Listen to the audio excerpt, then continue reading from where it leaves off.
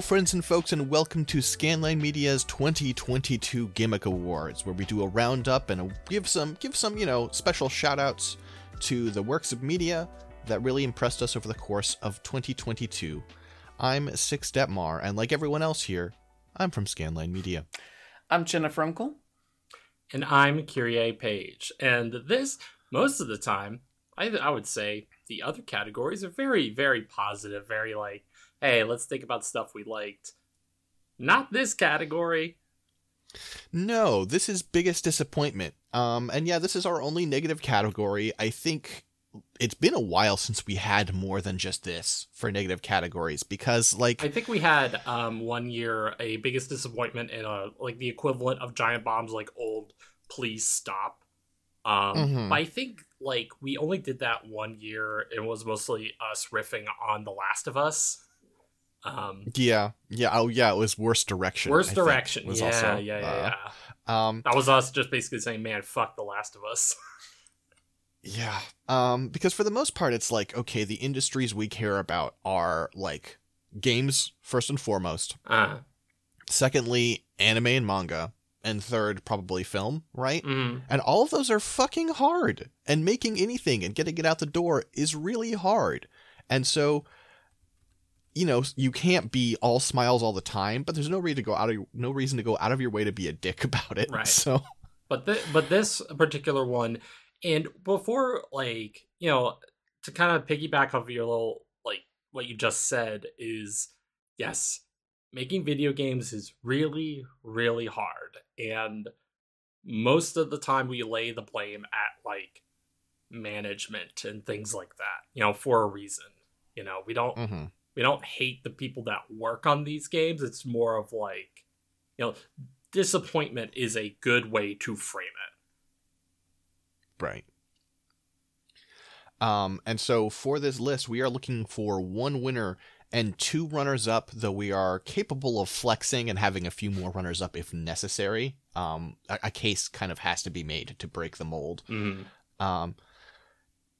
Jen, maybe you can do it this time. Can you read our list? Sure thing. So for biggest disappointment, we have Shenmue 3, Danganronpa S, JoJo's Bizarre Adventure All-Star Battle R, World of Warcraft Wrath of the Lich King Classic, Crossfire X, AI Nirvana Initiative, Square Enix and Sega's Blockchain Initiatives, Wordle, Bayonetta 3 / Babylon's Fall, Gundam Evolution, Pokemon Scarlet / Violet, DNF Duel, Shadows of Rose DLC, Gundam Battle Operations 2 for the PC, Marvel Snap, and the Callisto Protocol. There we go.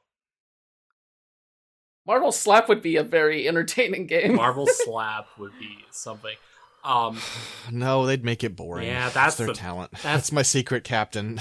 I can't make anything interesting. That's the thing. Like, I don't know if it'll be top 3, but I wanted to put Marvel Snap on there because I messed around with it for about an hour or so because, you know, card game brainworms, you know, it's terminal, you know.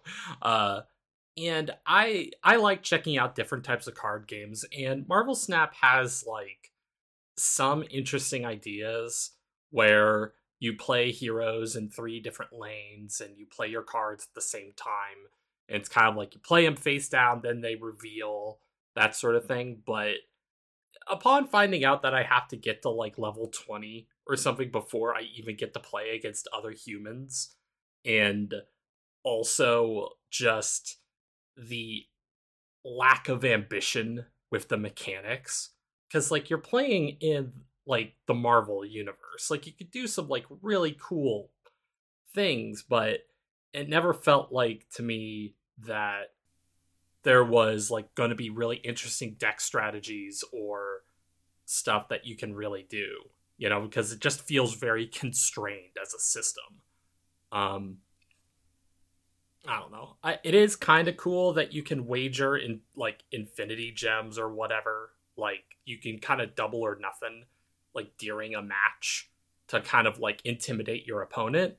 But that's fairly limited. I don't think it makes top 3 though, but I don't know. What do you think? Yeah. I mean, it's worth mentioning. I appreciate that. And, that, that's going to be a lot of these categories, right? We have long lists and we're getting them down to be pretty small. So there are things where it's like, hey, I wanted to talk about this and now we can cut it. Mm-hmm. Marvel Snap is a free-to-play mobile game by some of the designers that brought you Hearthstone, with the objective of being a 5-minute long card game with no learning curve. That's one of the worst pitches I've ever heard. Yeah, like even one that I played earlier this year, like Yu-Gi-Oh! Cross Duel, also super simplifies like the absurd mechanics of Yu-Gi-Oh! But there's still like a fun appeal to like, oh, 4 people are making moves at the same time and moving monsters in different lanes. And also you do get to do Otome game shit with like the various protagonists from Yu-Gi-Oh! And it's all fully voiced, and I find that very funny. Yeah. But Marvel Snap just doesn't feel like it has anything resembling like a personality or interest in like being an interesting card game. Like, for the folks that play it, obviously, if you're enjoying it, cool. I just couldn't get into it. I deleted it after like an hour and a half. Yeah. Yeah. I think we're going to go ahead and cut it. Yeah, go ahead and cut it for now. And by for now, I mean forever. Can I suggest the next cut? Sure. I think near the beginning or middle of the year, Square Enix and Sega Blockchain was something that was a little more serious, but now that whole business is kind of just folding in on itself in the most hilarious, like, garbage fire imaginable, it's not so much a disappointment as something funny to me. Like, the idea that Square Enix is like, okay, we're gonna sell off our entire Eidos, division just so we can look into this blockchain stuff, and what do you know, it's 2023 and that shit has basically turned into nothing. And yet they're like New Year's, like, statement from the president is like, man, 2023 is going to be the year of the NFT. We're so excited. We're so excited to sell you like Tubi's butt as an NFT, you guys. You wish they had that kind of imagination. God, no. That would be... Yeah. What they are doing right now is they are selling you like the 10,000th figure of Aerith and then a JPEG of that same figure. Yeah. It's really pathetic. It's really, yeah, it's like, it's disappointing, but at the same time, like, for a while in 2021 and 2022, every big company was trying to like, oh man, we got to get on this like NFT bullshit craze. And for the large part, that has basically become nothing. The crypto markets are finally starting to collapse in on themselves, and it is very funny. Again, I want to reiterate like how rake stepping of a move Square Enix made, selling off basically the entirety of their Eidos division, which probably had games almost completely finished at this point, yeah. Like, it's like, oh, this company, I forget the company, I don't know, some holding company or whatever, basically got a bunch of IDOS games like pretty much completely done on the cheap because they really wanted to dive into this NFT thing that literally 2 days later, like, one of the big cryptocurrencies like crashed like super hard. Yeah. Like, the one thing I will say is that I am slightly worried that some of the rumors of Square Enix looking for a buyer from like Microsoft and Sony and all that will come true. But aside from that, it's just looking back at the blockchain stuff. It's very typical Square Enix to just make a ridiculous business decision like this. I mean, obviously, I think in general these acquisitions are bad things, right? Mm-hmm. And like I don't want to see a bunch of Square Enix games locked down to one platform. I don't want to see that kind of, compression. On the other hand, Square Enix are some of the worst business people in the industry. And like, I can't say this for sure, but I feel like if they were working for Microsoft, they would like put readable fonts in their games and things. There'd be some, like, there's quality assurance, and then there's, like, intelligence assurance, and they really need that at Square Enix. Oh, yeah. So, yeah. But, all right, next cut. I have one or two. Yeah, let's hear them. I'll cut JoJo's Bizarre Adventure All-Star Battle R. Like, as annoying as it is that it is another fighting game that came out that has no rollback netcode, like... Or, I mean, it barely has any netcode. Yeah, it's rough. It has, it's weird, they paid extra money to tie, like, string to tin cans for a special network for this game. The internet is dog shit for this game. Absolute dog shit. But at the end of the day, like, All-Star Battle R is a pretty fun game. Like, I watched the CEO Taku Grand Finals of All-Star Battle R. It's like, oh, there's like a really fun game at the core of this. Like, it is kind of cool. It's very funny that one of their big selling points is like, we finally added hit stop, guys. Like, we finally added hit stop, and it runs at 60 frames per second, which I have a copy of the PS3 version of All-Star Battle on my shelf right now. It did not run well. It did. It ran like such garbage with imperfect, like inconsistent frame pacing, which is gonna kill your fighting game. But they made some smart changes. The characters look fun to play. It looks really nice. And also they did a smart thing with the single player. Like, I watched a friend play it, and in the original PS3 release, you kind of did like not like an arcade ladder, but like, here's a bunch of fights from the show or from the manga, more, from the series, but, with some voice lines and stuff like that. It was a slog to get through. They changed it that you can jump around to any of the 7 parts of JoJo's that are really represented in the game, and just do like canon fights. They have dream matches as well, and you just unlock a couple panels, then you get a big boss fight that you get to do. It's like they made some smart changes and added some new characters, and it's like, okay, at the end of the day, there is a version of, like, bringing people over to play All-Star Battle R and having a good time with it. And I mean, what's going to happen one of these days is that you and I are just going to play it on Parsec, so it'll be fine. Which is what the, like, All-Star Battle community have been doing for years. Like, there's a way to do it. Again, it's disappointing that they don't have good netcode or netcode at all.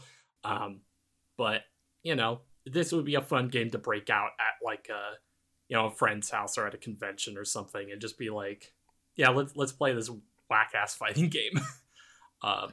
It's fun, though. You should check out that CEO Taku Grand Final. It's pretty hype. I should. Yeah. I have a lot of horses on this list. Uh-huh. That I feel pretty strongly about. I think I know but, which ones.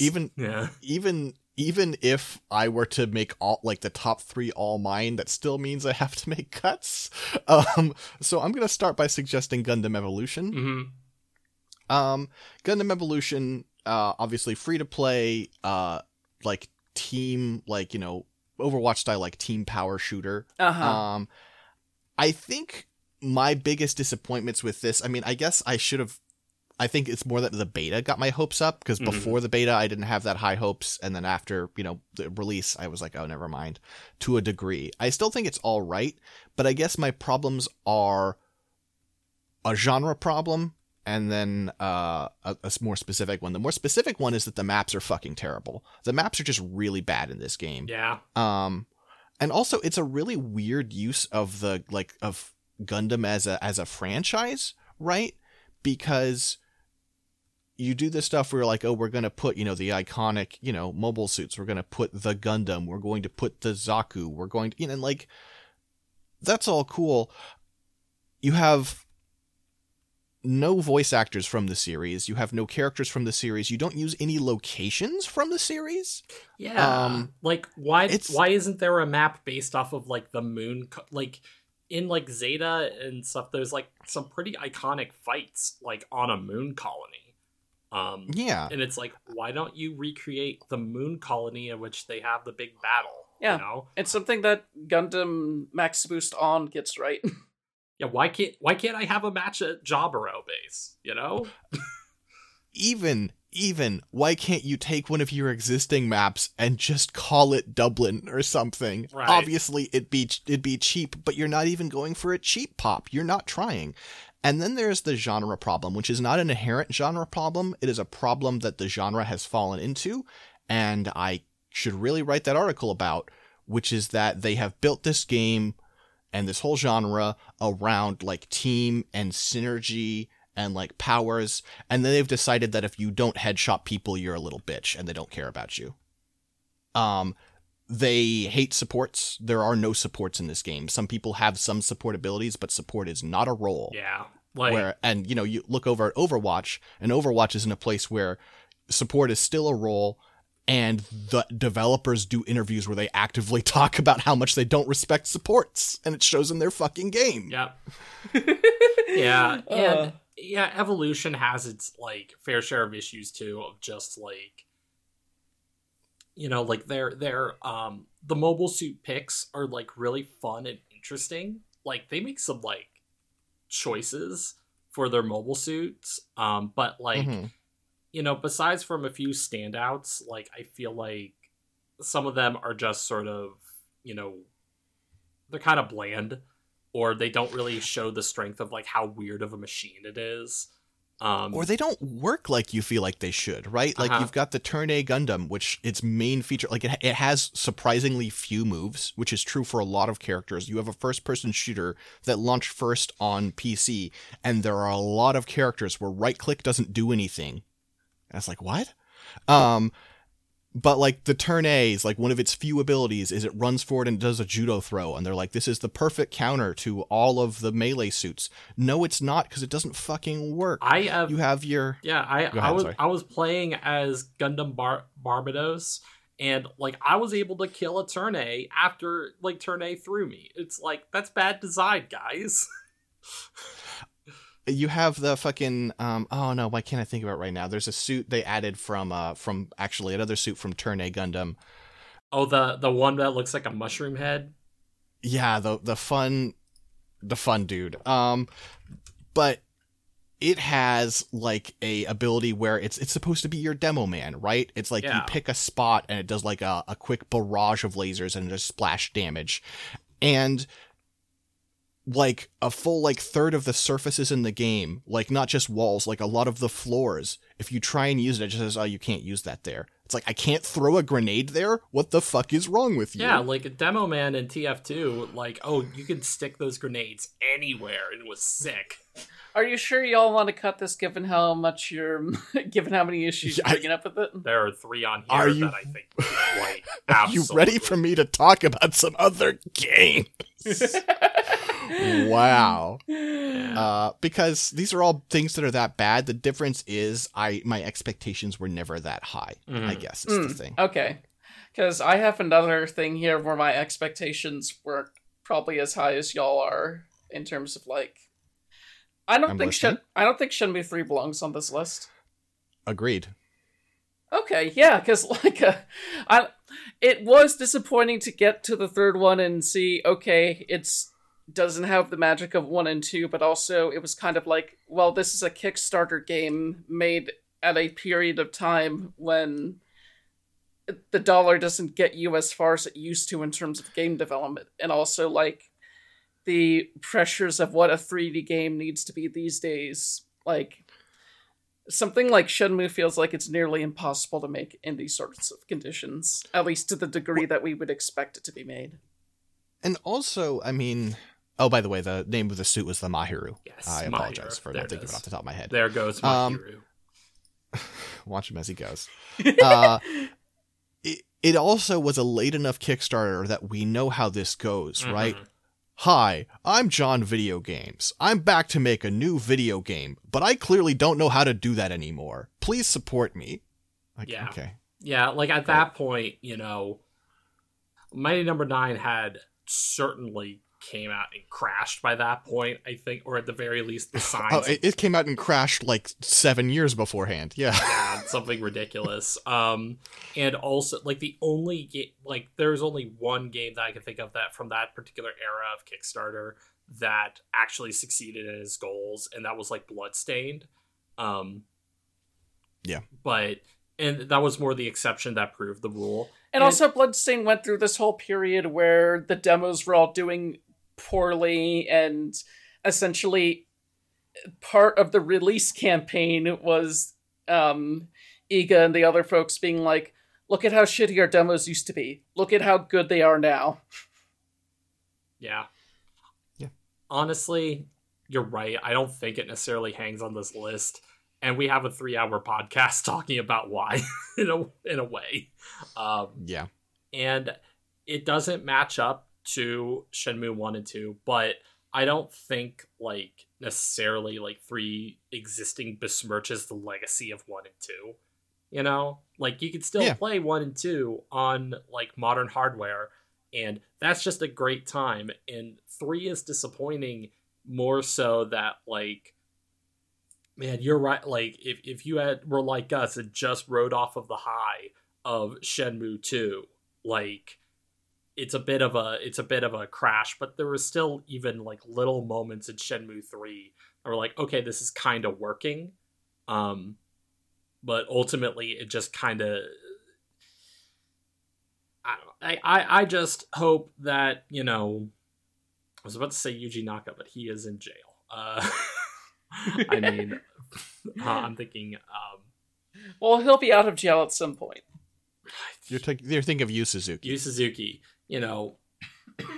there's still a chance for Yu Suzuki to be like, I don't know, finding the RGG team and just be like, hey, make Shenmue 4 and it'll be fine, or something. I mean, I don't think there is, but it's a nice thing for you to say. I don't know. It's a nice thought. I don't think there's gonna be a Shenmue 4 at this rate.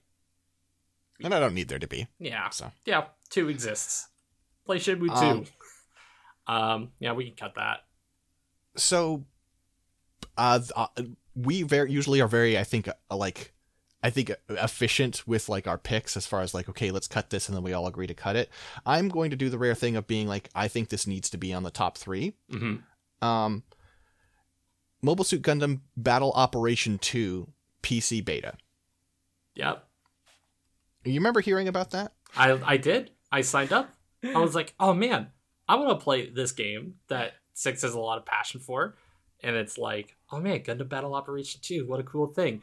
I mean, I know we have it on PS4 and PS5, but it's like... And it runs pretty bad there, and the netcode's pretty terrible. It's like, okay, but hey, maybe this PC version, it's like...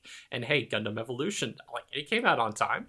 It's like, oh man, another Gundam, like, it'll be great to have in 2022, to have, like, your arcadey Gundam Evolution type game. And then the more, like, slightly more hardcore game, GBO2. Oh, what's that? Oh, what's that beta? Oh, you just didn't come out? Oh, no, it came... Oh, Kyrie. Oh. My sweet summer child. It came out. It was like...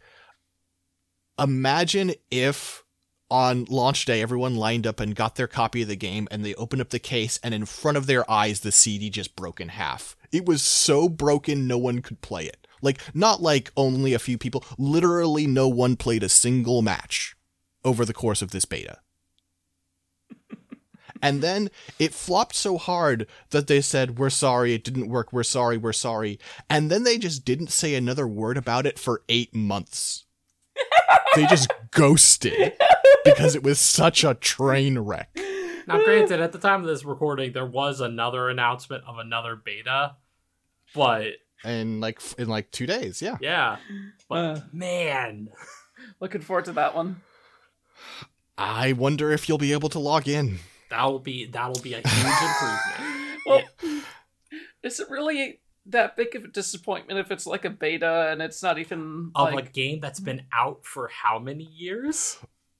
I mean, like, if it's a gulf between expectation and reality, the gulf between a game that I have played for 3 years and has been out for longer than that, not being able to run.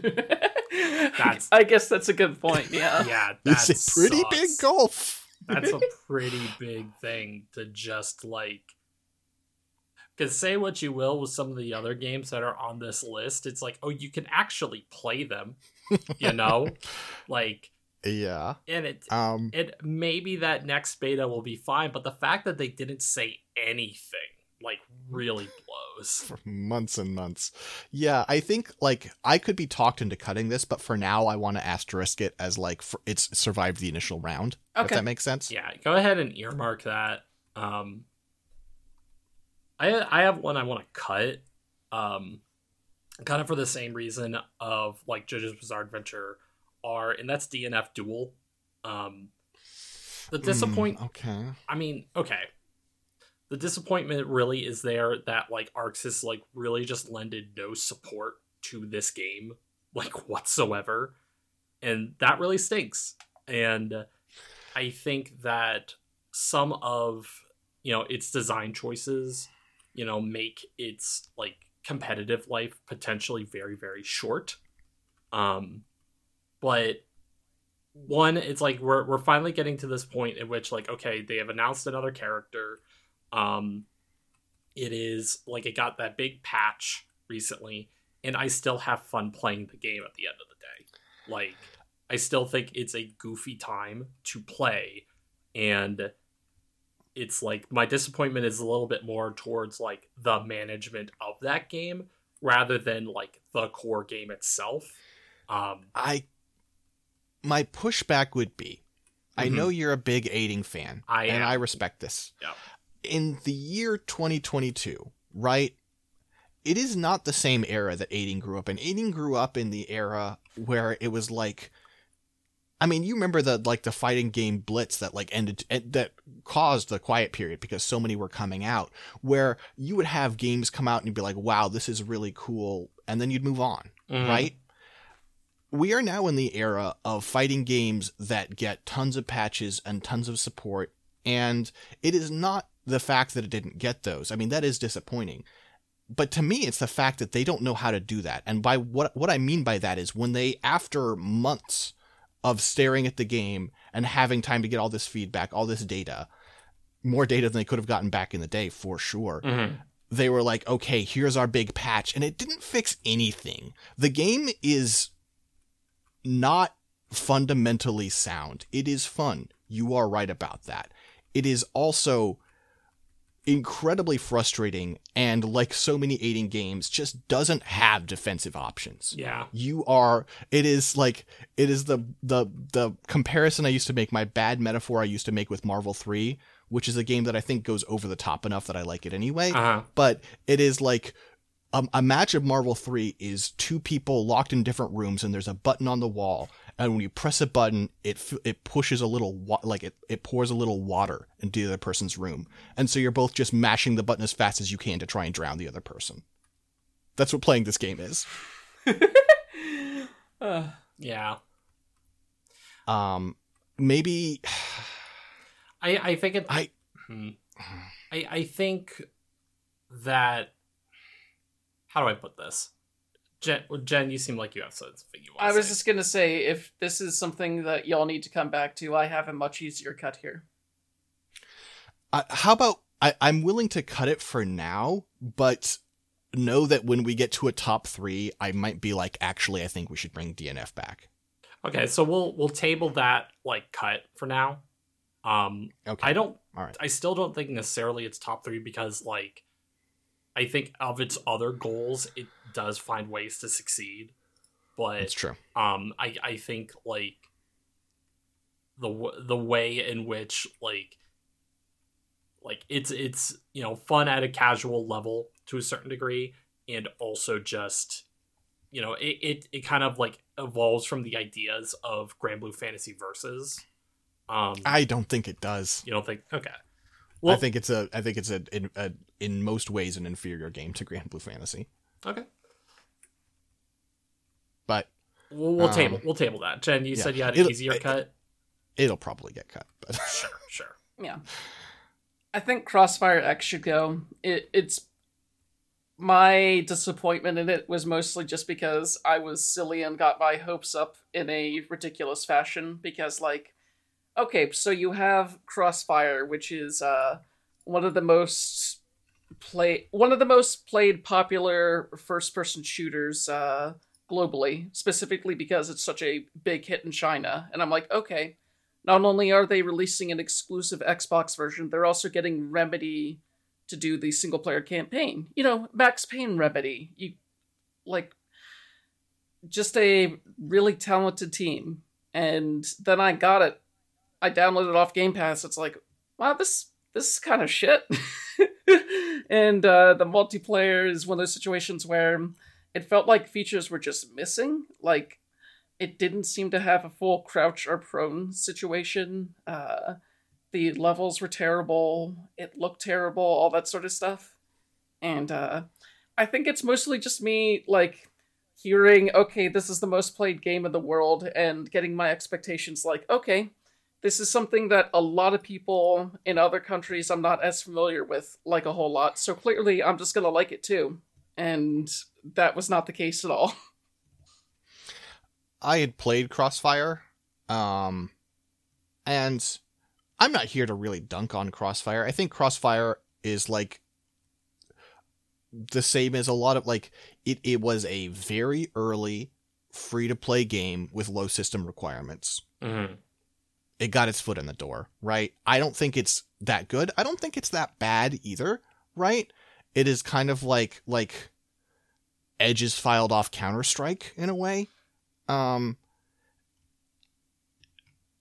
I didn't have any expectation that Crossfire X would be any good based on that. And also, frankly, when you say that, like, oh, like either one of or the biggest, like, game in the world is going to, like, make its big appearance in a another region where it's not as popular, and they're getting this big studio to do it, I'm like, that big studio is collecting a paycheck, and you know what? Good on them. I don't expect them to bring their A game. Yeah, they're collecting a paycheck so that they can write Alan Wake 2. I guess that's fair. Yeah. Like, I mean, do you really think, like, you know, a Remedy is going to, like, make this, like, huge, you know, metaphysical, like, you know, mind, like, big thing like Control or Alan Wake for a Counter-Strike riff? I wasn't expecting something like Control. I was just expecting them, since they have really interesting, like, narrative sensibilities, that they would present something unusual for a first-person shooter campaign. And that really wasn't the case. Yeah. Still, yeah, I think it can go. Can someone explain why Wordle is on here to me? I think Wordle, like, I put Wordle on there because, like, I mean, I think it can go. It's just one of those things where it's disappointing, like to think about how, like, it was a fun game for a while. It was really nice. This thing that this guy, like, made on a lark. And then it's like, oh, New York Times comes a knocking and offers them, like, several $1 million. And, you know, like, to be clear, I am not like, if New York Times came knocking with, like, $3 million or whatever for some stupid thing that I made, sure, why not? Cut the check. But, like, I guess at a certain point, you know, this guy was like, yeah, I'll never sell it. And then, of course, that's never true. You know, it's just more disappointing to think about how eventually just, like, you know, capitalism subsumes all. And also New York Times doesn't, like, pay their writers, but they somehow found several $1 million lying around to, like, buy the rights to this, you know, fun, you know, word game that... Yeah. Wasn't there also, like, an issue that came up in 2022 with Wordle where, like, there was some sort of, like, scheduled abortion-related answer, but to, like, avoid controversy, New York Times scrapped it or something? Like, they directly interfered with it? You know what? I'm not sure, but I'm sure that would happen, I guess. I guess, ultimately, like, my big, like, thing is sort of like, it just, it was just this fun thing to be online and everybody posting, how well they did on the day's Wordle and posting their strategies, and then like, big corporation kicks out the door and is like, oh, we're now going to use this. This is like, I never played any of the New York Times version of that game because it was like, man, fuck this. I don't know. Like, I think it could go. It was just it's more just disappointing about how the wheels of capitalism grind. Yeah, biggest disappointment is capitalism. Yeah, biggest disappointment. But that's like biggest disappointment. You came into 2022 like, man, I really think capitalism is going to do right by us this year. Yeah. Oh no. Yeah. Oh no, it's through this. I mean, if we had a please stop, it would just, that's why we had to stop please stop, is because we became leftist enough that it's just like, capitalism wins again, 10th year running. Congratulations. Congratulations to capitalism. Please stop. I should also probably cut Danganronpa S just because, like... Should you? This is the question. Should you? Should you?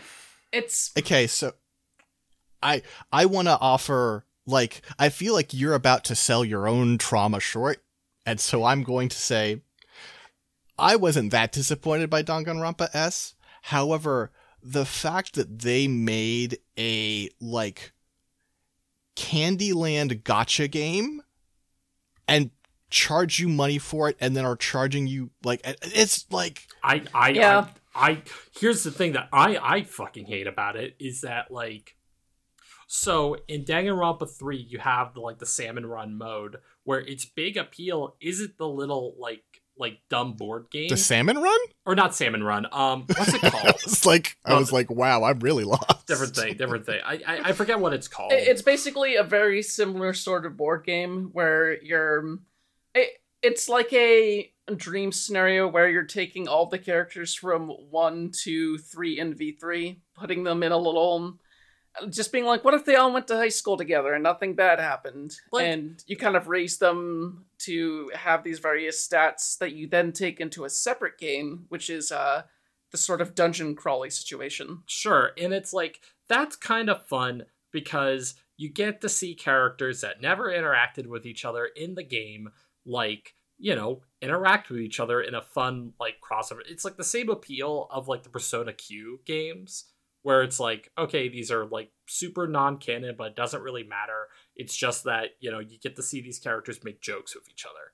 And there was something kind of appealing there to see, like, one, the Danganronpa characters just sort of being in a scenario that isn't life-threatening, and they all just get to be fucking weirdos around each other, and just, like, again, just it's a fun little crossover thing, and they had the chance to do that again, but with a bigger budget. So I don't know, you could get like more voice lines, or you could like embellish on some of those more fun scenarios. But like, no, it was once again another big gotcha thing where you get to see Junko in a bikini. Isn't that fun? It seemed like, of the things on this list, it felt like this caused you the most distress, Jen. I guess it almost did in a way. Like, there's still something else on here that bothered me way more, but, like, its inclusion as part of, like, the Danganronpa Decadence collection on the Switch, and it's as part of its other push for the other Danganronpa games coming to Xbox and all the other platforms. Like, it's a situation where it's making me realize, oh no, Spike Chunsoft is far from done with Danganronpa, and if Danganronpa S is an indicator of where they want to take that stuff going forward, it is a little worrying. I would cut DNF Duel to let you keep Danganronpa S on here. Okay. Yeah, like, I think, like, S is definitely disappointing because, again, it just is not, like, doing any of the, like, fun potential things it could have done. Yeah. Like, a side mode in V3 does it better because I just want to see, I just want to see these, like, characters from disparate games talk to each other about dumb things, and Danganronpa S can't even do that properly. Mm-hmm. If Shenmue 3 had come out and instead of being what we got, had been a grind-heavy gacha game so that I could see, like, Ryo in a bikini. Yeah, Ryo in the bikini, I would have despaired. That's the thing that would cause you absolute despair and cause the big tragedy. I just, the Phoenix Wright holding his head, like, oh. I don't know that any of us here are going to really go to bat for Bayonetta 3 / Babylon's Fall. Babylon's Fall is just, like, baffling. I don't think any of us were ever bought in, right? No. Yeah. It was just the reason I kind of put them together on here, you could kind of just rewrite it to be like Platinum Games in 2022. It's like, man, I really like Platinum Games. Yeah. Oh, go ahead. I played some Bayonetta 3. I played a couple hours of it, which I think probably you two didn't bother. Mm-hmm. And the thing is, it's not even very good. It's like they made changes to the combat system, so it doesn't even have the strengths of the previous game. The story is bizarre and incoherent. And not in, like, a fun way. Yeah, the new character is pretty annoying. It's just a whiff in a way that I, like, the years of, like, like seeing, like, John and Cereza sitting there at the caster desk, there is no news. I could not have anticipated, like, how bad this game is, and how uninspiring it is.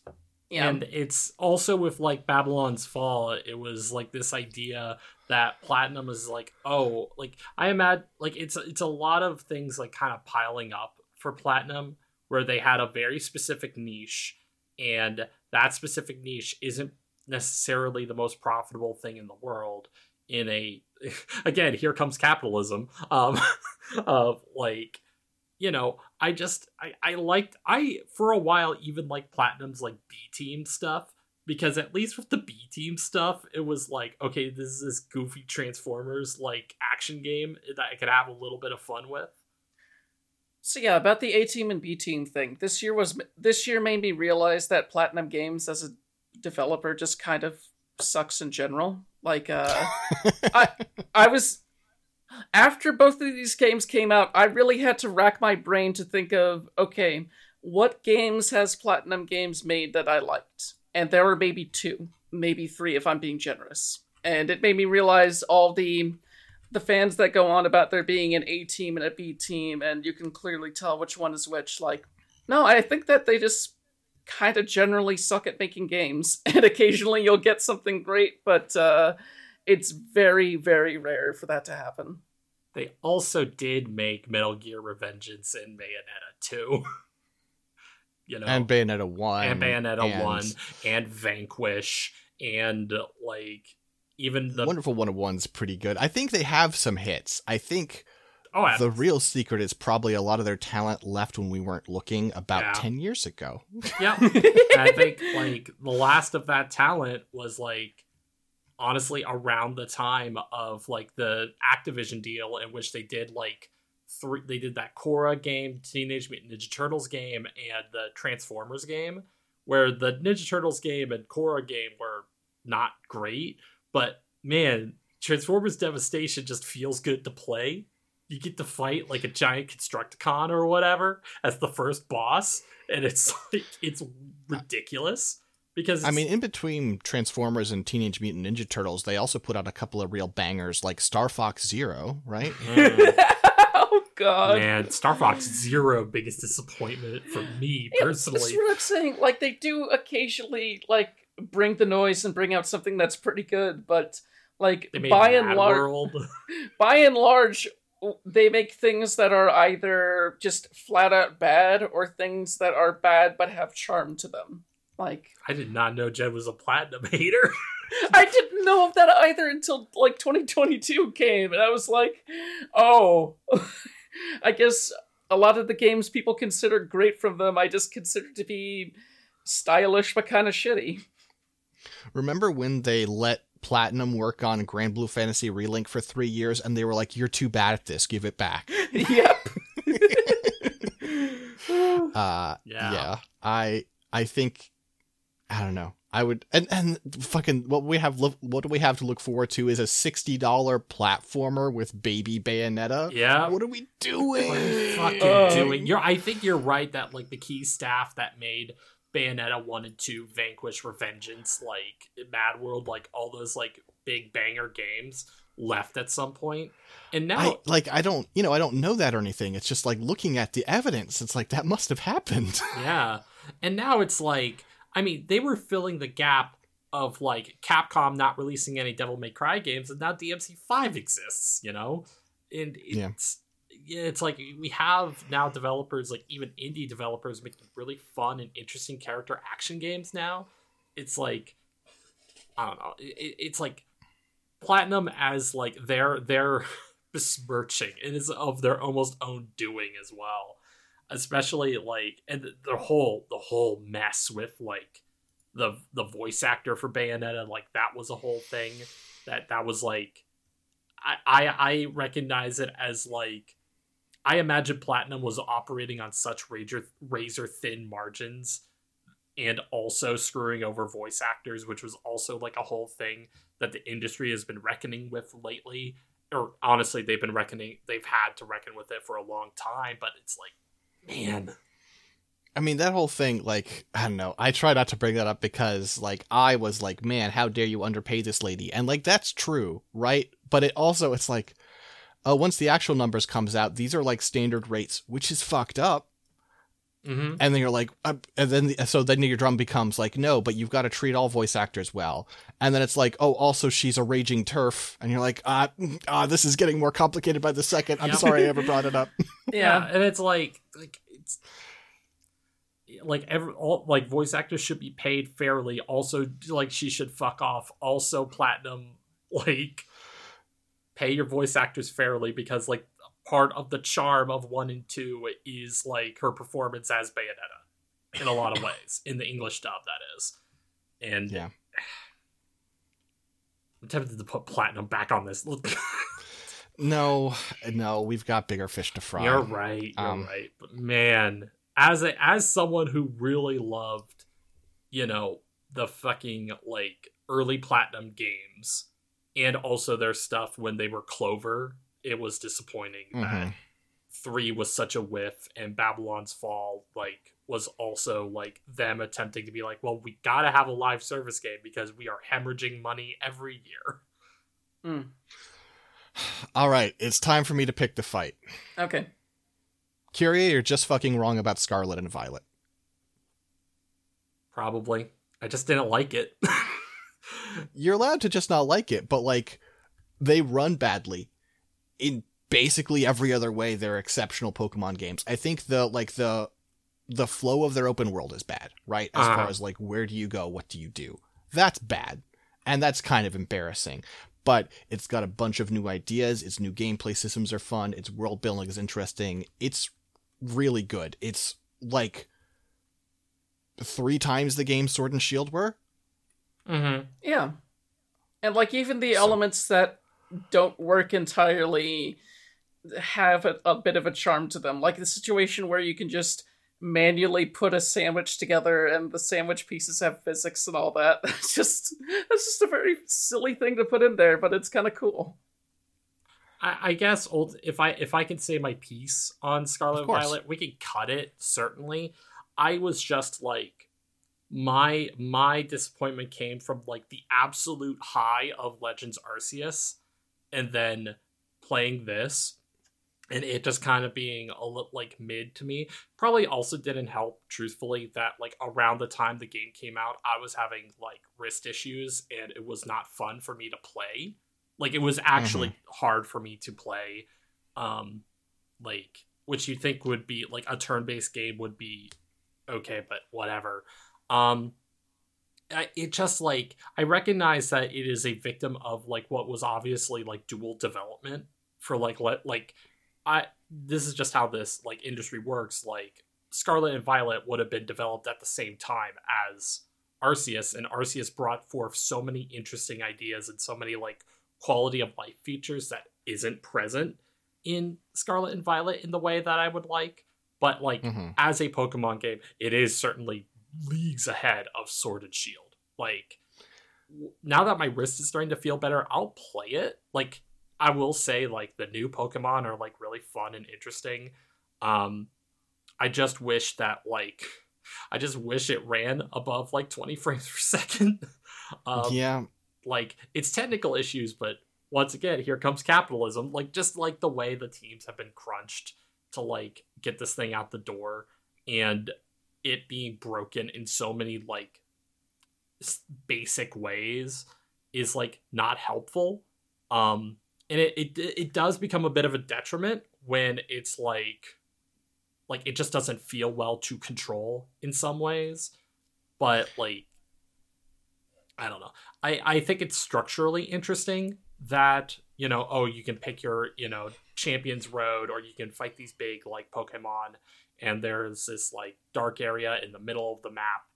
Like it does have some interesting ideas, and honestly, like if the Pokemon team in like 2 years can synthesize the best parts of Scarlet and Violet and Arceus, it'll probably be the best Pokemon game ever made. Like, and this, you know, like, you know this, right? But it's like this was always going to be like the half-step game, the sort of halfway between Legends Arceus and a traditional Pokemon game. And I think for being that, it's quite well done. Sure. I just hope that they, you know, with the lessons that they learned from both of these games, that they can kind of take it forward and make something like really, really like astounding. I mean, the tragedy here, right, is that there is no outcome. Like, this game is like the best-selling Pokemon of all time, and also the best selling game on the Switch, and breaking all these records, right? But if this game had sold nothing, there's no version of how this game turns out that gets the right message to Nintendo of stop torturing your developers to death. Like there's no reason to release Arceus and Scarlet Violet in the same year, because it was like yeah. It just floors you, you know, because Nintendo has this reputation. You hear all these fucking great shit about like Miyamoto being like, oh, you know, a delayed game is good eventually. Which I don't think he ever actually said, but you know. Yeah, I'm not sure. Or like, you know, the stuff of like, oh, I mean, they have this, like, they've finished a Fire Emblem game and they're just sitting on it till the time is right. Or, you know, they gave the Mario team like 7 years to build this. Meanwhile, they're sitting in here with a gun pointed at fucking Game Freak, and they said, if there's not a new Pokemon game in 3 months, you lose a knee. They're fucking monsters to those people. Oh yeah, Nintendo, to borrow a refrain from my pal Seth Boyer from years ago, Nintendo is not your wacky uncle. Like, they are a company first and foremost, and they will rush out a game that should honestly be a lot better. And honestly, they should be treating their developers much better. The Miyamoto good guy thing is always so funny, especially when you look at the investigative reports that came out a few years ago, where Miyamoto came up with a special name for Mario Crunch, where he said, okay, it's Mario time. Yeah. Or like when he, you know, will casually walk into a Western studio that's working for them and just say something that sets them back 2 years. Like, oh, thanks Miyamoto. Thanks, man. They just fucking disappeared at Advance Wars remake because of a war. Well, yep. Yeah. I mean, I don't know that one was Miyamoto, but maybe it was. I don't know. Maybe, well, this I don't Nintendo. know. That was, but I mean, that's rough, because I imagine Way Forward was the one who worked on that like Advance Wars game that is yet to come out. I'm sure it's done, and they're probably still waiting to like. I imagine they're being screwed over a certain level financially because that game is not out. Like it's not very coin one up of you. Yep. Edit that into the audio. But yeah, ultimately Scarlet and Violet was like the disappointing part was just to see the highs in the same year is like, oh, right. This is just sort of like, oh, the reality of how this stuff comes out. Like, that sucks. Yeah. Fuck, look at this list. What is we got 6 left. We got 6 left. Okay. Okay. I think what do we have left? We for the listener at home, we have Danganronpa S, AI Nirvana Initiative, World of Warcraft, Shadow of Rose DLC, GBO2 PC and Callisto Protocol. I think, honestly, you could just cut Callisto Protocol. It's a situation where you might be right, but also, like, you can see where I got excited for it, right? And a lot of people were excited for it, because it was a really frustrating and upsetting situation when Visceral Games, like, just shut down after making a stupid Battlefield sim spin-off. Like, even though Dead Space 3 wasn't well received, like, Visceral knew how to do horror games really well. And seeing that Glenn Schofield, one of the lead designers and creators of Dead Space, like, he went off to do his own team and was like, okay, we're going to do another space horror game. Like, that got a lot of people excited, me included, because it was a chance to do some really cool, fucked up shit with 3D monsters and all that sort of stuff using this new technology. And instead what we got was this weird, completely out of left field situation where 80 to 90% of the combat in this game is like this bizarre left stick punch out situation. On the other hand, one of your problems with it is the monster closet thing, which is just what Dead Space has always been. Some of this stuff is just like, a lot of it, like, what I watched you play of it is like, yeah, this is like modern AAA design to a certain degree. The thing is, yeah, Dead Space did have a big problem with monster closets and all that, but it still designed it in a way where it still got you and it was still exciting to play through. Like, the sound design, the music design Dead Space is phenomenal at just getting you to tense up and freaking you out when shit happens. But this one just didn't have that same magic sauce. Here's a counter proposal. Mm-hmm. I could see a top 3 of Danganronpa-S World of Warcraft Callisto. Actually, let's cut Callisto Protocol. Because there's one... I still have one on here that is way more disappointing than Callisto to me. Sure. I always just felt Callisto was doomed when its first thing was like in the PUBG universe. It's like, oh, okay. Sure. But don't worry, they fixed that. Yep, they took the line out. And now we put in prequel podcasts. We should cut the GBO2 PC beta. Yeah. It was ridiculous and stupid, but it's a fucking beta. We've got bigger fish to fry. Absolutely. And at the very least, there is a version of GBO2 that you can play right now that is like on consoles that you can play, and hey, maybe that beta will come out. Maybe it'll be less fucked. Yeah, that'd be nice. But we can only hope for less fucked when it comes to GBO2. Some of this other stuff, though. So I'm assuming that Jen is referring to AI the Nirvana initiative, AI the Somnium Files Nirvana initiative. Yes, that needs to be on here. So you want to cut Shadows of Rose? I'm willing to cut Shadows of Rose, yeah. What's your piece on Shadows of Rose, though? It was a situation where, like, Resident Evil Village, fantastic Resident Evil game. Like, that was on your list like last year, if I recall. Oh yeah, like favorite games. Yeah, it was. Yeah, I'm pretty sure.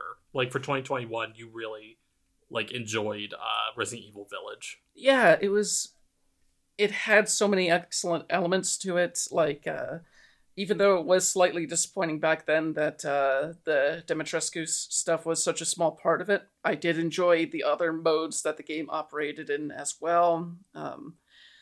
And just hearing Evil Dead 2 vibe, which is like, yeah, just hearing like, okay, Capcom did not expect this level of response for it, so they went out of their way to just spend a year cooking up something entirely new for it. Like, that got me really excited in terms of like, okay, we're not going to just see Mercenaries DLC packs for this. We're going to see a whole new, like, chunk of campaign.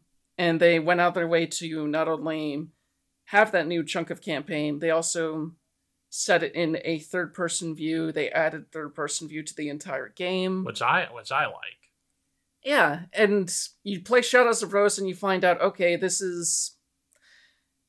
Like, it's neat that they decided to do something like, okay, what if we took what if we took the village setting and turned it into even more of a nightmare because, like, Rose is just deep diving into the specific fungus thing's collective conscious from all the people that it ended up taking. And there are some elements of it that are pretty cool to look at, but there are other elements that just feel completely phoned in. Like, you have this guide that ends up finding you, like, really early on into it that just communicates to you through wall writing and occasionally just dropping an item for you. And at some point, it just became a thing where they used that instead of creating puzzles for you to solve. Like, they would have a situation where, okay, you have to get out of this trap really quickly. The wall writing's just going to appear and talk you through the whole thing. Or you get to a situation where suddenly you're locked in a very small arena, and it just becomes a arena shooter situation, which is that's not one of Village's strengths. And yeah, it was kind of a big disappointment for me, but also, like, it was a situation where, now that I think about it, it's a thing that they were not even planning on doing when the original game came out. Mm-hmm. And after the success, they were clearly like, oh shit, we need to think of something. I probably should have anticipated that whatever would come out would be not up to the standards of the rest of it, just because a year is a really short time to put together something like this. Yeah, and you can only do so much with, like, the existing assets and the existing character models. That said, I do like that they brought back Mercenaries mode, which is always just a fun time. And I think you get to play as, like, basically I call them the four Devas because I forget their name in the, like, they're basically the four Devas. Yeah, that Mercenaries mode already existed, but what they added were new Mercenaries levels here, where you play as the big villains in the game. Yeah. Okay. All right. Well, we've got a top three. So what's your piece on the World of Warcraft? It's not fair to put it entirely on World of Warcraft, but it is fair to say that World of Warcraft Wrath of the Lich King is partially responsible for me flunking out of college because I was playing it so much. I can just go about World of Warcraft's Wrath of the Lich King, about this expansion, the time I spent as, like, a competitive, like, raider, doing, like, raids as they came out with a preset group, and we would get together for raid night and get on Ventrilo. Shout outs to Ventrilo. That feels like such a different scale than everything else here. Sorry for laughing, but just like biggest disappointment involving I flunked out of college. Yeah, well, listen, if it wasn't this, it would have been something else. I was just in a brain state where I was not willing to focus on school. And so when they announced Wrath of the Lich King Classic, it's like, this is going to be really fun. It's going to be so nice to go back through and, like, I'm an adult now. I have a job. I have responsibilities. I'm not going to go back to my end game raiding lifestyle, but it will be so nice to just, like, tour through and, like, do that, like, the casual, like, story and dungeons and just have a good time hanging out in this game that I love and I still think is really good, right? And a little before release, the developers came out and they said, well, I'm going to paraphrase because I bet they would not phrase it like this, right? Mm-hmm. But they were like, so we're gearing up for the release of Wrath of the Lich King Classic and we're really excited. But we really want to make sure you have a really classic experience with this game, right? So we're taking features out of the game that were in the game when it came out to make it feel more classic, like matchmaking. What are you talking about? You mean the thing that allows you to, like, you know, my context for MMOs is mostly, almost entirely, truth be told, entirely in Final Fantasy 14. Well, with Final Fantasy 14, if I want to do, like, a particular, raid or, like, thing, it's like, I can matchmake with, like, 3 randos and just do it. And it can take you a while to find it, but, like, you just set it up and you have some hope that, like, within maybe an hour or so for the Let's Play thing. It'll eventually get you in there. No, now what you get to do is you get to fly to a capital city, right? One of the capital cities in the game. Mm-hmm. Which, by the way, fast travel, way less generous than it is in Final Fantasy. No, just teleports. You can teleport home, but that's it. You fly to a capital city, go into the looking for group channel, and then also the trade channel, because a lot of people just aren't looking for group, and be like, hey, I'm looking for 3 people to join me for this dungeon. Hey, I'm looking, and do that for, depending on the dungeon, sometimes you'll get lucky and it's like 15 minutes on the short end to find a dungeon. Sometimes it is hours. That blows. Like, I recall, like, you know, it's a hell of a thing, but like old gaming webcomics talk about how fucking annoying that was like over a decade ago.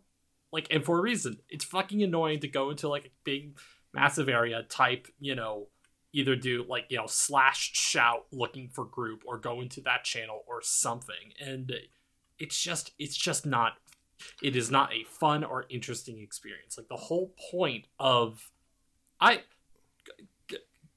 maybe I'm wrong here. Maybe I'm in the wrong headspace. But shouldn't the point of like a project like WoW Classic be to capture some of the sensations of what that old thing was, while filing away the shit that actually sucked about it?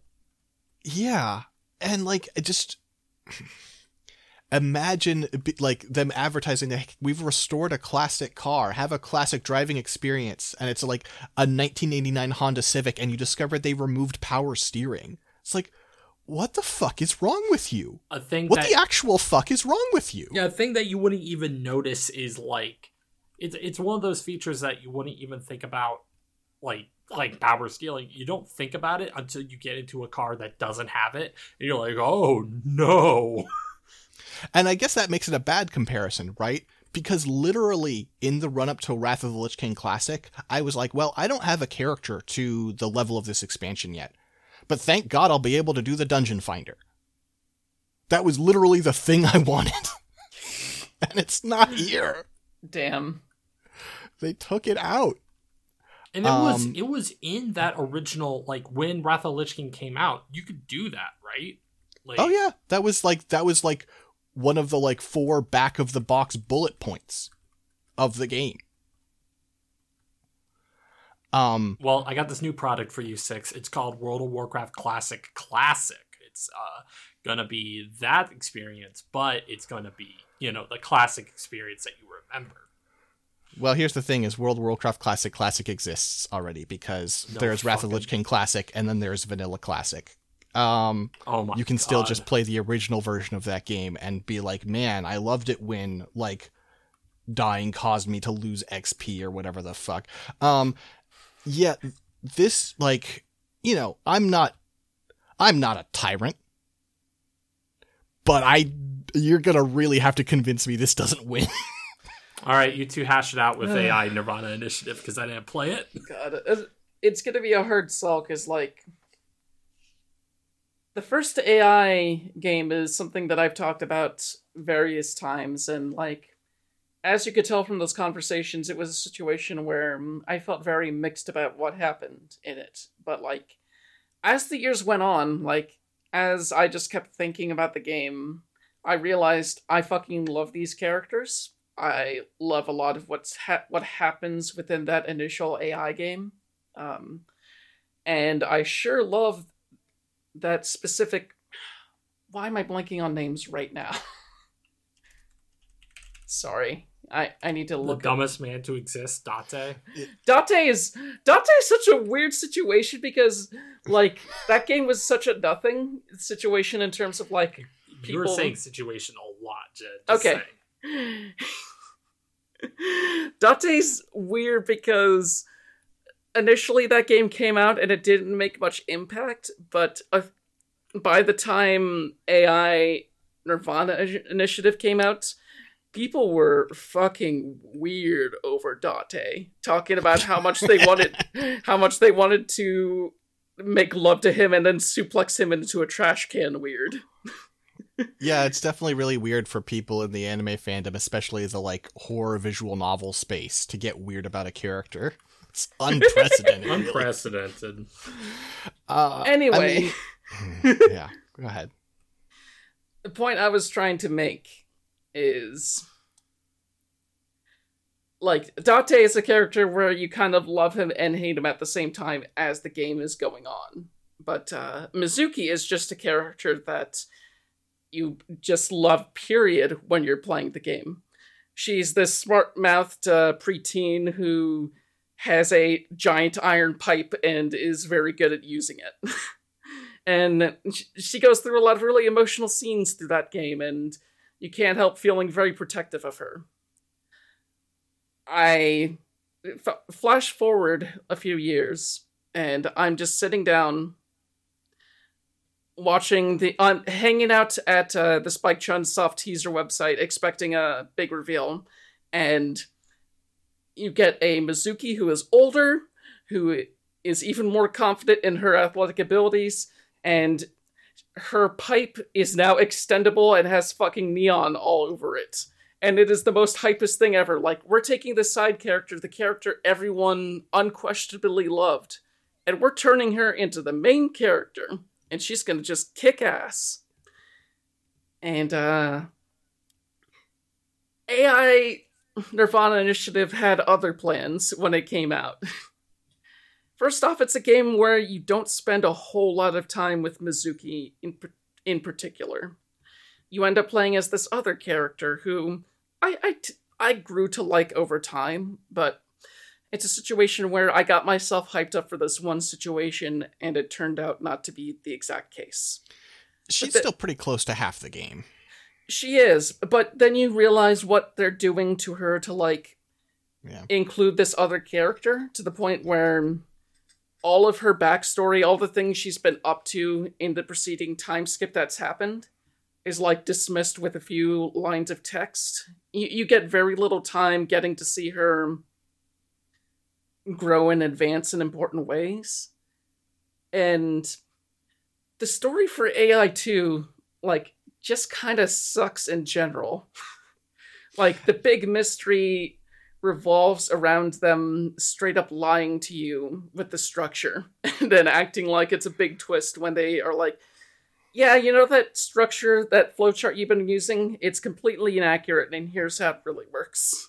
And I don't know. I like a lot of Uchikoshi mysteries, but the fact that this game just straight up lies to you and calls it a twist made me angry. It's almost like he's done this before. Zero Time Dilemma just lies to you. And, like, there's just a bunch of weird characters in this situation that just flat out suck. Like, it's a situation where you have that owner of that restaurant who gets into this weird relationship with this high schooler, even though he's, like, in his 30s or 40s. And you think it's going to be a situation where the game kind of, like, talks about how that relationship is unhealthy, but the game is just going to bat 100% for these two to just be together, and it's deeply uncomfortable. I feel like the weirdest thing about this game is that it goes so far out of its way to make sure that you can play it without having played one, that it gets intensely uncomfortable. Like, even if you learned a single thing about the first game, where you're like, wait a minute, there is a big visual signifier of a huge bit of character development for Date, who is in this game quite a bit, and it's like, they just reverted him to his old design in a way that, like, would freak everyone around him out massively.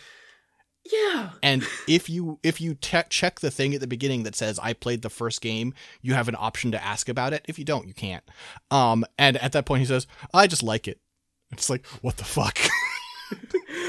Yeah, it's just filled with decisions like that, where their insistence on making a situation where you didn't have to play the first one just shot itself in the fucking foot. Like, you're dealing with a situation where none of the characters were allowed to grow from 1 to 2 because that would require you to go back and play the first game, which Like, there's plenty of series that just expect you to go and play the first game. They should have just done that. Or at the very least, just put in, like, a recap somewhere in the game's, like, just like, hey, if you are playing this for the first time, here is a brief summation of what happened in the first one, so you are up to speed. Games have been doing that for a while. Yeah. Or nowadays, we just live in a world in which fucking Wikipedia and YouTube exists. Like, you can just look it up. Yeah. Ultimately, it feels like a situation where the first AI... Yes? Nothing. Clear my throat. Okay. Ultimately, the first game, AI, the Somnium Files, it had a ton of problems, but it pushed through those problems to create something that was rightfully beloved. Like, it's filled with a bunch of fantastic characters. The writing, even when it gets incredibly cringy in that first game, there's a charm to how ridiculous some of the jokes get, or how there's this, or how Date, whenever he is simply told of the existence of a porno mag, becomes like a Matrix character and is able to do impossible feats of strength. Someone made a joke. Listener, it's better than you think. I still don't love it, but the description does... I do have to give Jen that description makes it sound a little worse than it actually is. There was like a tweet going around of like, if there was a massive meteorite coming towards the Earth, if you told Date that there was a porno magazine at the middle of the meteorite, he would be able to find a way to divert it from crashing into the Earth. But like, the sequel decides... Not only do they want to make sure that anyone who hasn't played the first one can play this one, they decide to come up with reasons for why Mizuki is able to kick ass with this iron bar. They come up with a backstory explanation for Date's specific thing, his specific power-up ability with the porno mag and stuff, and it's like, y'all are just creating backstories for things that did not need to be explained, and now that you're explaining them in detail, they're kind of worse. They are worse across the board. I didn't play one, but I thought the Date one was kind of funny.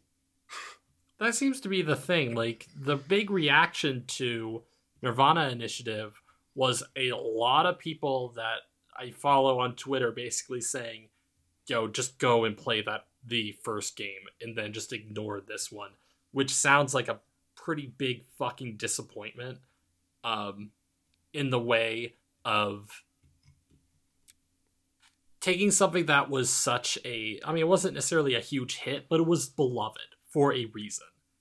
And, like, it's one thing, I think, like, if I can, give you the temperature where I'm leaning, like, I think AI takes it because it really sucks that WoW Classic is intentionally kneecapping itself in such a way that it is taking away things that should be in basically every MMO or whatever, in this bizarro desire to, like, recapture how fucked up and stupid it was in the past.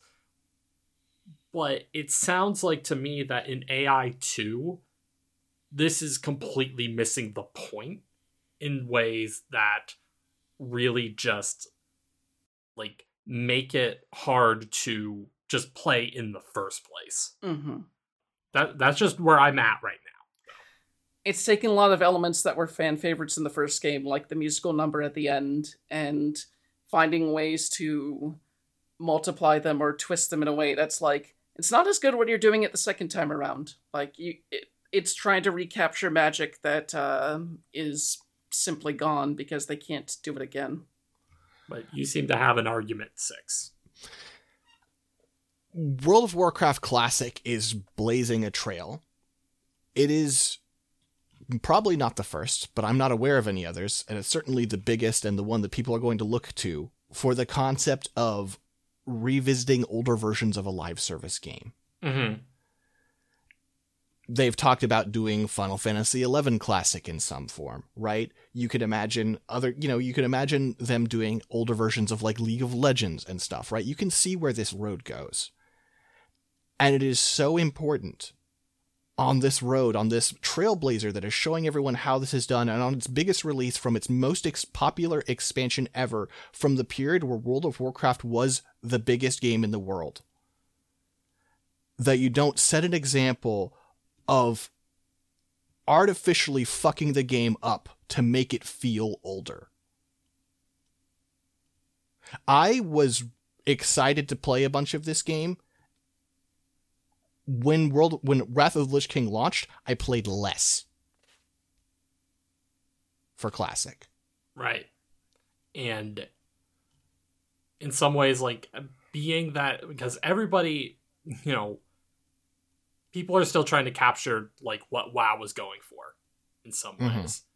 And there is an answer there. Like, oddly enough, I think about the answer fighting games had for a while was specifically, like, Street Fighter, of, like, edition selections of play this, you know, play the Super Turbo version of Zangief versus Champion Edition Zagat, right?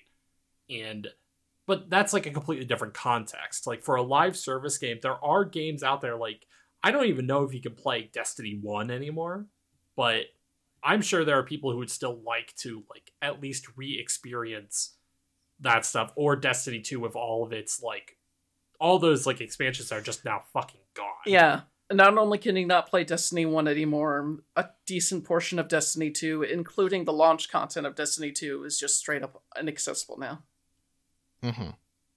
And Blizzard has this opportunity to be like, hey, here's this thing that was really important to a not insignificant number of people, and, like, here's a way to re-experience it, and actively sabotaging that. Like, it has to be, like, it sounds though right now the, like, lack of matchmaking is definitely, like, a barometer that you're using. Are there other specific ways that, like, Blizzard has fucked with the Wrath of the Lich King Classic that you have a problem with? I mean, they've done some stuff that's, like, weird and complicated, right? Like, well, okay, here's an example. They won't tell us what they did. What? In an era like World of Warcraft, in an era where MMO patch notes are like, oh, you pull this up and you read like 10 pages of changes. When Wrath of the Lich King Classic launched, they put out a page that said, Wrath of the Lich King Classic is here. Play a Death Knight. And that was it. They won't tell us what they did. And some stuff we've discovered, right? Here's an example. They have created a custom version of the game where in most areas of mechanical balance, it is version, I think it was 3.35, right? But content-wise, it's 3.02. So they're mixing and matching elements of various patches. And, like, that's fine, that's interesting. But you have to tell us what they are. All right. So it sounds like to me, the problem with Wrath of the Lich King is more of this sets, like, a really turgid, horrible example that other companies are probably going to follow, because Blizzard is, like, one of the biggest companies in the world, you know. And I think it sets a terrible precedent. I think it has made me want to play the game less. And I think as far as disappointment, it's hard to beat a gap between expectation and reality when you take an already completed game and chop a limb off. And it sounds like the problem with AI 2 is that it had this massive ball of built up potential. Like, it had, like, a huge wind up from AI 1, and it just, like the ball didn't even reach the mound. Does that sound accurate, Jen? I think the ball reached the mound, but, like, it was hit in such a way that no one was happy. Like, it got hit straight into the face of the pitcher or something like that. And that pitcher was a nice guy and everybody liked him. Yeah. Everybody liked him, and then it was like, oh, the batter was such a dickhead that he, like, launched the ball straight into the pitcher's face. Yeah. Oh, the pitcher was wearing a mask for some reason, and you're like, I thought he gave up the whole mask thing. God.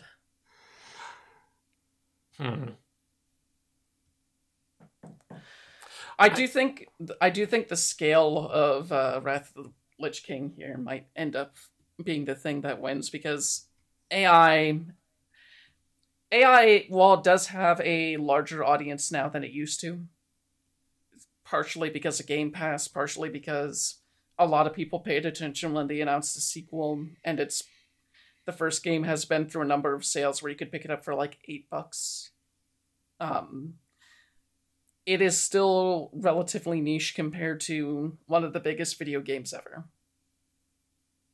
But that also says that, like, they have effectively kneecapped any, like, potential for, like, an AI 3. Because, like, if they announced AI 3 right now, I'm pretty sure, Jen, you would just be like, man, fuck this. I will say that my reaction to AI 2 isn't exactly universal. Like, we did record a Novel Not New episode last year where pretty much everyone on the cast was on board with AI 2 kind of sucking, but this is our list. Yes. Yeah, I mean, fuck everybody else. Fuck everybody. That's true. Eat shit, get your own podcast. Yeah. And I don't say this to move the needle, because I don't think it plays into this at all, but I will say, as far as going forward, if they were to do a Wrath of the Lich King Cataclysm Classic, which is the next expansion, that's an incredibly baffling concept, because the reason Wrath of the Lich King the reason the classic line exists is because people were so mad at the changes Cataclysm did. Right. So that's just, like, fun to think about, like, what the fuck? It's like making, like, new Coke Classic. Like, what are you talking about? Like that time they brought back Crystal Pepsi. Yeah. I was going to ask, like, how does this work for the WoW player base? Because it seems like they're running 3 different disparate versions of World of Warcraft now, but, like... Yep. Correct. It's still one of the biggest games ever, so I imagine each one is still relatively populated. Yeah, they do all right. I don't know how populated, like, Classic is, because why the fuck would I go back there, right? Mm-hmm. So let me just buy real estate in Blighttown while I'm at it. We're gonna play 360 Blighttown, where the frame rate drops to 10. But see, this is the problem. This is what this is doing. This is, like, the logic that gets you removing matchmaking here is the logic of the same people who, when the remaster came out, were like, but when, like, Blighttown runs at 60 frames a second, that's bad. You need to handicap the frame rate, because that's what Blighttown's about. No, it's not. It's one thing to, like, you know, I remember I watched a video on, like, WoW Classic of, like, there are things that you could do to, like, replicate the old feel. Like, they did this thing where, like, how that game plays is you press a button and it adds a certain amount of delay, which would have been done at the time to account for 56K, like, connections. Which is, like, kind of like a fun little detail. But, like, when it comes to, like, fundamental stuff that is actively a detriment, you really want to file that edge as best as you can. Yeah, I'm fine with either one winning, honestly.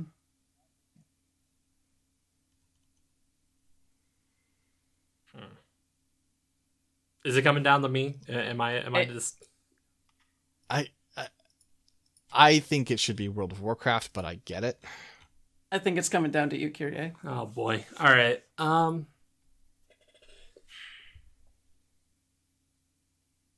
See, this is tough because I think that here's where my thinking is right now. Like, I understand the argument of WoW representing, like, a really bad example. Like, AI is, like, as a thing that exists right now, is rancid.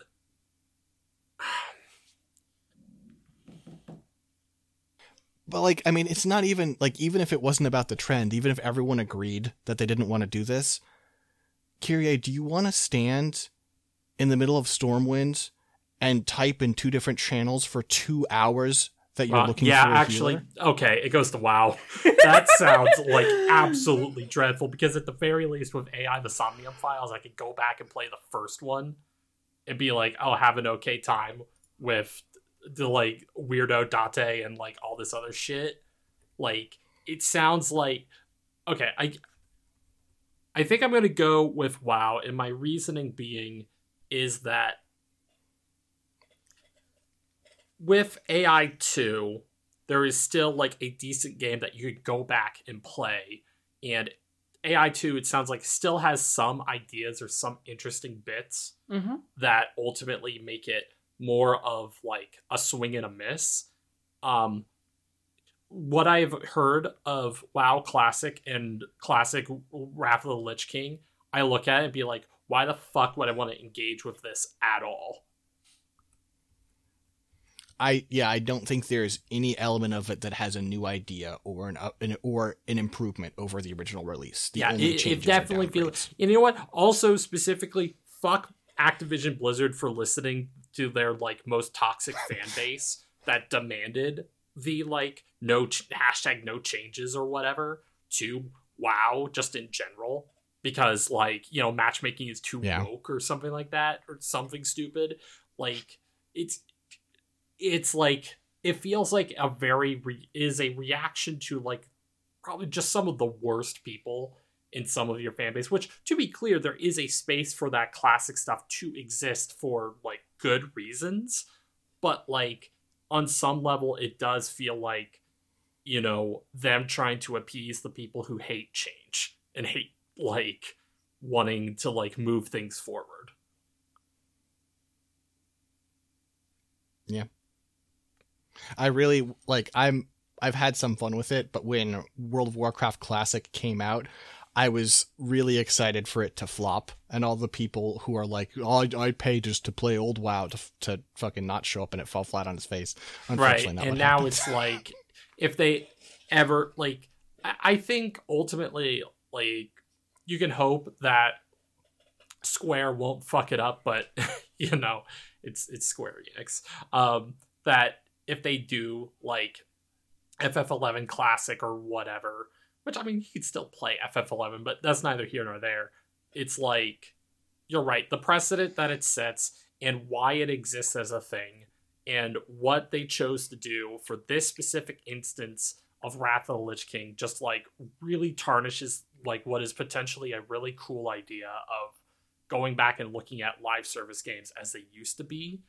But still, negative shout outs to AI 2 for taking what was clearly a very beloved game, and instead of moving forward with its themes, characters, or whatever, it just chose to, like, deliberately move backwards in such a way that, you know, just seems insulting to the people that championed the game. So our winner for biggest disappointment is World of Warcraft Wrath of the Lich King Classic, with runners-up AI the Somnium Files, Nirvana Initiative, and Danganronpa S. Negative shoutouts to Spike Chudsoft for taking 2 out of 3 ain't bad. 2 out of 3 ain't bad. Here's hoping that that new Raincode game ends up being okay this year. But we'll see. Oh, fuck. That is coming out this year. Start making the list. I guess looking at, like, the games I'm excited for, the games you're excited for, I'm like, man, Jen's winning best disappointment this year. Biggest disappointment this year. It's hers. She's got it in the bag. Got it there. I'm looking forward to proving you wrong. Okay. I mean, you realize it isn't you personally, right? Yeah, no, it's like... I mean, if you made Danganronpa S, then, like, we seriously need to talk. It would also be a huge conflict on UDR that you know, you're a developer, but, you know, whatever. Anyway. All right. Thank you, everyone, for joining us. Thank you for embracing us getting the toxic out of our system. But, man. Yeah. Ugh. We'll be back with more awards and all that jazz. No plugs on this. We do plugs at Game of the Year, because probably if you listen to this, you either know us or you're going to listen to all of this or both or something. So, until next award, folks, peace out. See ya. Later.